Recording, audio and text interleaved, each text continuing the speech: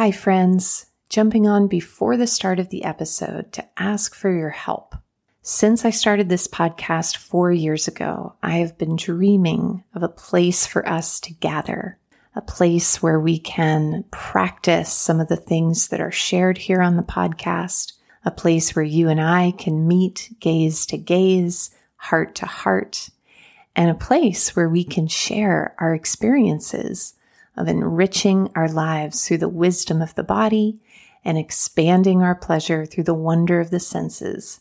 I would love to hear your voice and your vision in writing this next chapter of Come to Your Senses. Go to schoolofsensualliving.com/survey to contribute your ideas, give your feedback on which topics you burn with the most passion to hear about, and let's create a beautiful sanctuary together. schoolofsensualliving.com/survey. I will see you there. Hello, and welcome to the Come to Your Senses podcast. I'm your host, embodiment-based coach, Mary Lofgren. Here, we explore how to live bravely and beautifully through a lifestyle of embodiment. You'll hear gems to empower you around mindset, mindfulness, somatic psychology, and neuroscience, as well as beauty, food, style, and the art of slow living to meet your soul through the senses. I am so happy that you're here. Let's begin.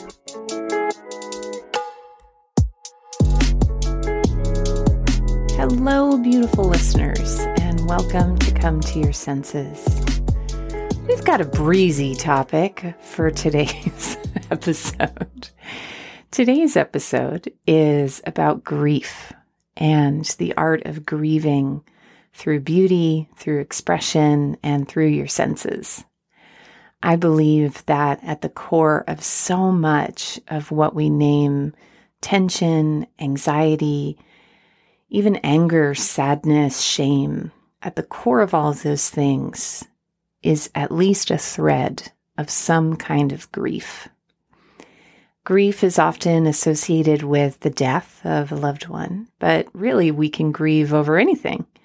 Some of the most profound grief of my life has been the ending of relationships, but really I'll grieve over canceled dinner plans. It doesn't really matter.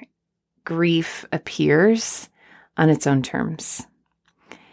And right now, I'm in a grief cycle. It kind of inspired this episode as I sat down to write. And I know some of the most popular episodes are around sensuality and allure and luxury and all these things. The real honest truth is that there's some grief going on in my life. And to me, coming to your senses is all about how to live with a human heart and play its song through the instrument of your body.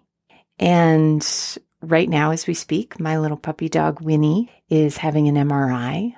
And what I've noticed today is I've been through several pretty significant grief cycles in my life. And the way that grief opens our heart to life's preciousness.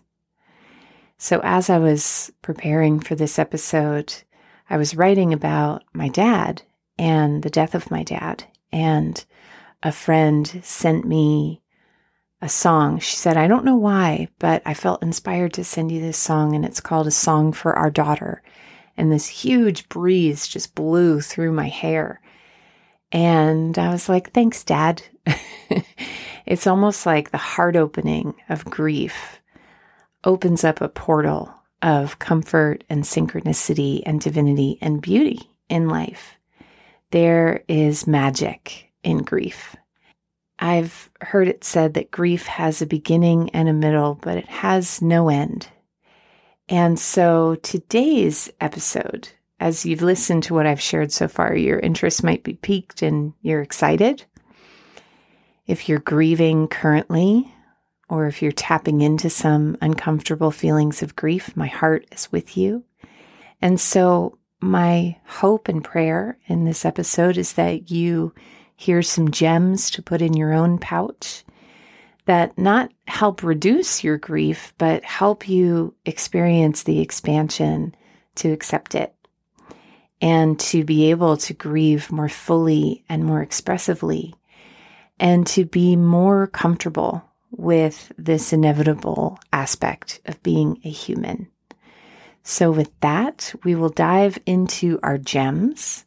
But to completely switch gears, I want to say that this week I am beginning a whole new cycle with new clients in Embodied Intelligence. I've been talking about the program a lot on this podcast. And so I currently have a wait list for coaching clients until I have availability in the fall. But if you go to embodiedintelligencecoaching.com, you'll find a place to fill out an interview application and have a conversation with me and begin a payment plan if you'd like to become a coaching client. Begin a payment plan that's more like 6 months than it is 3 to spread out your payments. So if what you hear here on the podcast strikes a resonance with you, and you are interested in having a more intimate relationship with me and being a companion and guide on your path, head to embodiedintelligencecoaching.com. The link for that will be below this episode, wherever you get your podcasts.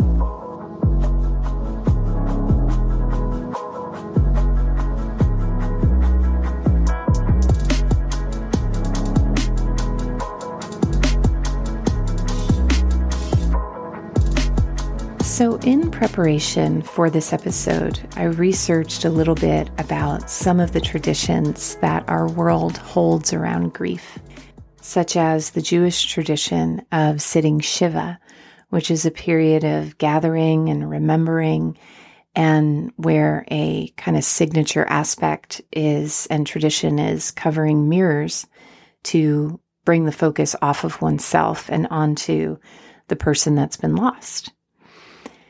Hindus believe in reincarnation or moksha, which is the ultimate union with God. Buddhists' death ritual, one of the death rituals in Buddhism, is the Tibetan sky burial, where the deceased is staked out on a mountain and eaten by vultures and other scavengers. And I have a friend who, when they die, wants to be smoked in like an herbal cigarette where the ashes are put into the cigarette or drank as tea. And so the one thing that we know, the one common thread amongst all of these is that death and transition is sacred. And in most traditions, there's an aspect of enfolding the deceased in beauty and reuniting them with the elements. It's a very earth-based kind of tradition. And once again, these rituals can be used for the death of a loved one, but really any kind of ending can inspire a ritual for grief. And so the first gem I named as floating in the river of grief. Sometimes the pain or the discomfort or the suffering of grief doesn't necessarily come from the grief itself, but it's pushing against it and fighting the current of it. So when my dad died, he died after a very sudden bicycle accident several years ago. And so it helped me to create an altar to him at the funeral, a beautiful assembly of photos. And there were just signature items about my dad, like his red and blue tie and his hair comb and his shaving cream, his Old Spice, and, you know, just these things, his IBM pin where he worked for 30 years, and just these objects that held his resonance. And what was interesting is that at the funeral, people would gather around the altar more than they would gather near the coffin. I think because they could feel him there. And when I got home from the funeral, I set up a similar altar in my home And I would just have grief sessions every day where I would light candles and I would sit in front of the altar and I would look at his photo and I would sing the songs that we sang at his funeral and just cry and just let the waves of grief run through me, because the grief was there anyway. For me, turning away from the grief wasn't even really an option. And that's not to say that that's a wrong way to grieve. You know, one of the things that I've learned that has so helped me in the process of grieving is that everyone's grief is individual, and there is no right way to grieve. There is no wrong way to grieve. And so I really cannot say that enough as you listen here and hold this up to the light of your own process. As always, with what's shared here on the podcast, I encourage you to hold it up to your own life experience and see how it rings for you before taking it as truth. So I would sing these songs and I would cry and I would wail, and it just made it so much easier knowing that I had an appointment with my grief. I mean, I didn't plan it, but I would pretty much do it every night. And then, so when I was carrying it throughout the day, it's like, okay, when I get home tonight, I'll be able to really give this feeling the attention that it needs. I've also done that with breakups. I once kept a yoga mat out in my living room so that when I got home, I could just very dramatically stumble and just collapse on the floor and cry because I was so sad and so heartbroken. After my divorce, I would wear a shirt with a hole in the chest. And after another breakup, I actually created like a construction paper heart that I cut up into a million pieces and then pasted onto another heart with glitter glue and would wear it around. Because when you have a broken arm or a broken leg, it's visible. When you have a broken heart, it's not visible. And so seeing myself in the mirror and riding the subway with this broken heart, visible broken heart, was really therapeutic for just remembering I might look like I am put together, but I am shattered inside. So art and beauty and song, and I even made a collage around my grief once. I took all these kind of difficult, demented images, and with the death of my dad, I had some conflicted grief because I was holding on to some anger at him. And so it was like I felt anger and grief at the same time, and I didn't know how to reconcile those two. And so seeing all of those feelings and all of those emotions in a collage together just really helped me reconcile what was going on inside of me. The second gem is mindfulness. So grief can manifest in a million different ways. And one of the ways that I've noticed it manifests for me is in anxious brain chatter, also known as discursive thought. And meditation and mindfulness, and particularly seated silent meditation, has given me an opportunity to experience my mind chatter and all of the feelings and sensations that go along with it without having to interfere or wrong myself for having them. So, for example, one of the things I've learned from consistently sitting on the cushion is that thoughts just happen.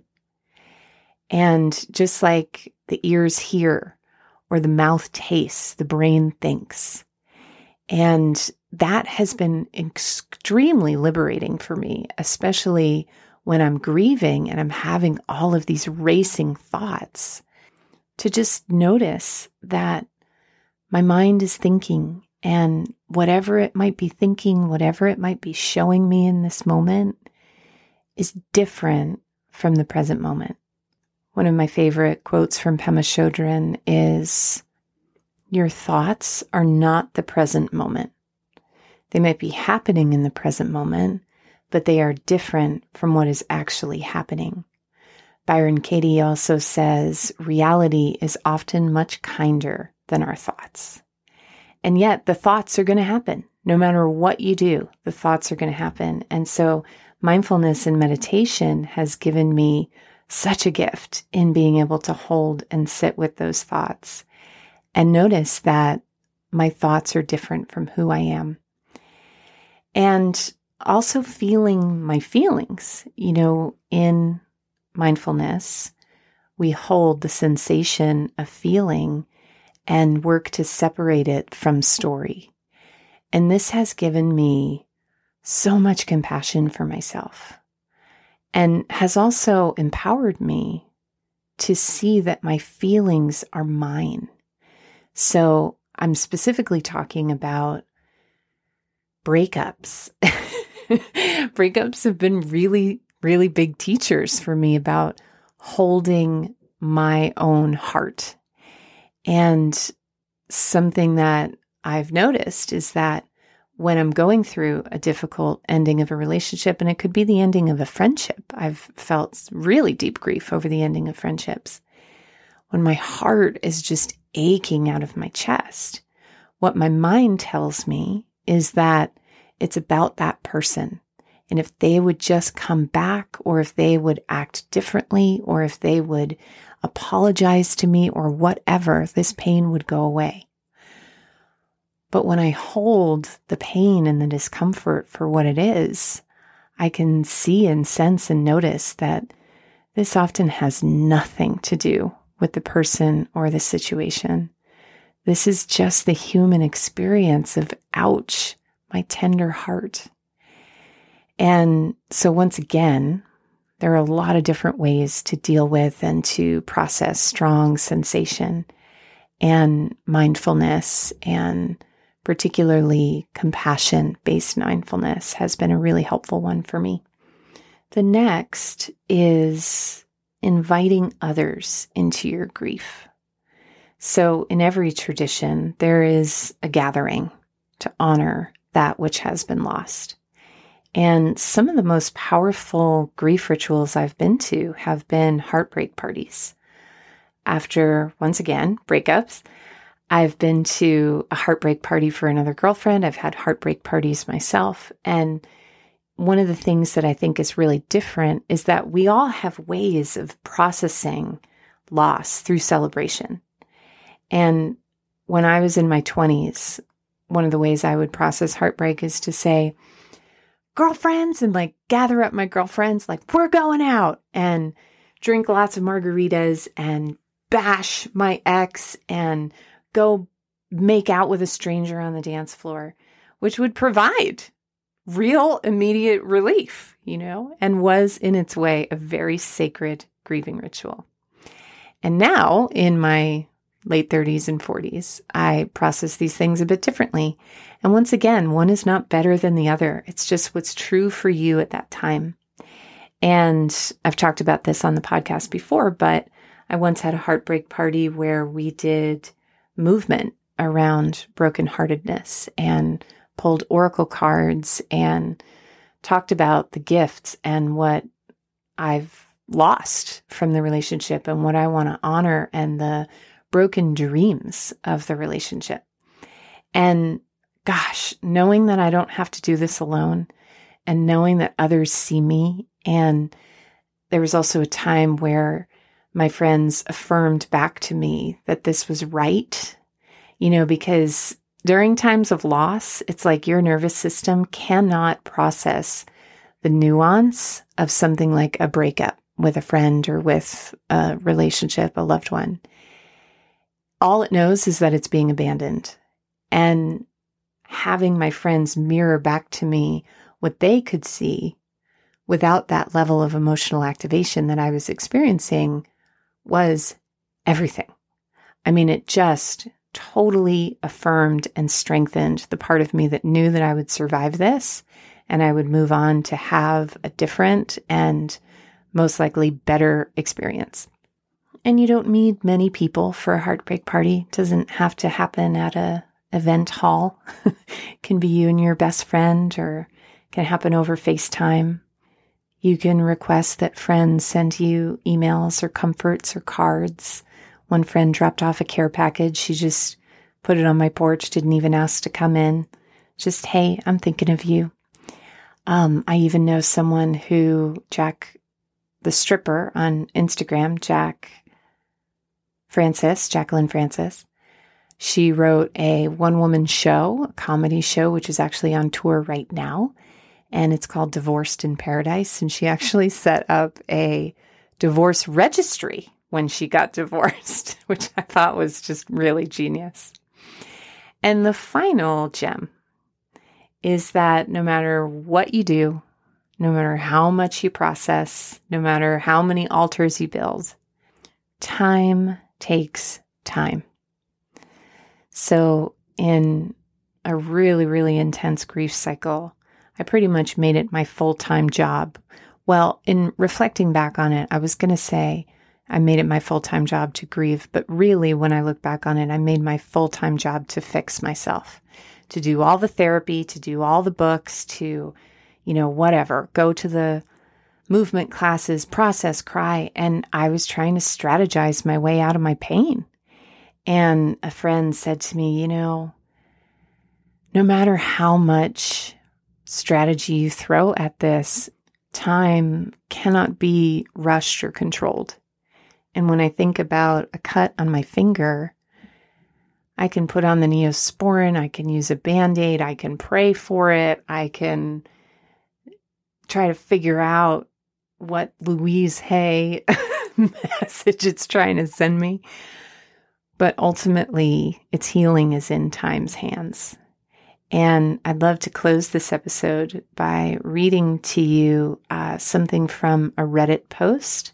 I don't know the author of this. It comes from a screen name called G. Snow. As for grief, you'll find it coming in waves. When the ship is first wrecked, you're drowning with wreckage all around you. Everything floating around you reminds you of the beauty and the magnificence of the ship that was and is no more. And all you can do is float. You find some piece of the wreckage and you hang on for a while. Maybe it's some physical thing. Maybe it's a happy memory or a photograph. Maybe it's a person who is also floating. For a while, all you can do is float. Stay alive. In the beginning, the waves are 100 feet tall and crash over you without mercy. They come 10 seconds apart and don't even give you the time to catch your breath. All you can do is hang on and float. After a while, maybe weeks, maybe months, you'll find the waves are still 100 feet tall, but they come further apart. When they come, they still crash all over you and wipe you out. But in between, you can breathe. You can function. You never know what's going to trigger the grief. It might be a song, a picture, a street intersection, the smell of a cup of coffee. It can be just about anything, and the wave comes crashing. But in between the waves, there is life. Somewhere down the line, and it's different for everybody, you'll find that the waves are only 80 feet tall or 50 feet tall. And while they still come, they come further apart. You can see them coming. An anniversary, a birthday, a Christmas. You can see it coming for the most part and prepare yourself. And when it washes over you, you know that somehow you will again come out on the other side. Soaking wet, sputtering, still hanging on to some tiny piece of the wreckage, but you'll come out. Take it from an old guy. The waves never stop coming, and somehow you don't really want them to. But you learn that you'll survive them, and other waves will come, and you'll survive them too. If you're lucky, you'll have lots of scars from lots of loves and lots of shipwrecks. So thank you so much, beautiful friends, for listening today. If you enjoyed this episode, please consider rating and leaving a review. You have no idea how much it means to me to read your reviews. I cherish every single one. And it also helps me share the podcast. So my gratitude in advance. You can head to schoolofsensualliving.com/review if you need to learn how to leave a review. And if this episode was meaningful for you, I would love to hear from you. You can always send us an email at hello@schoolofsensualliving.com, and my team will make sure that email gets to me. And I'm grateful to have you as a listener and grateful to share my heart with you, and we'll see you in our next episode.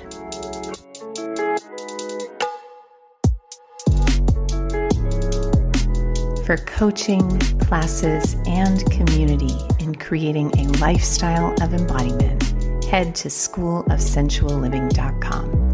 There you'll find a free video series on how to reduce anxiety and intercept the stress response through powerful, confident body language. Head to schoolofsensualliving.com/confidence to watch your first video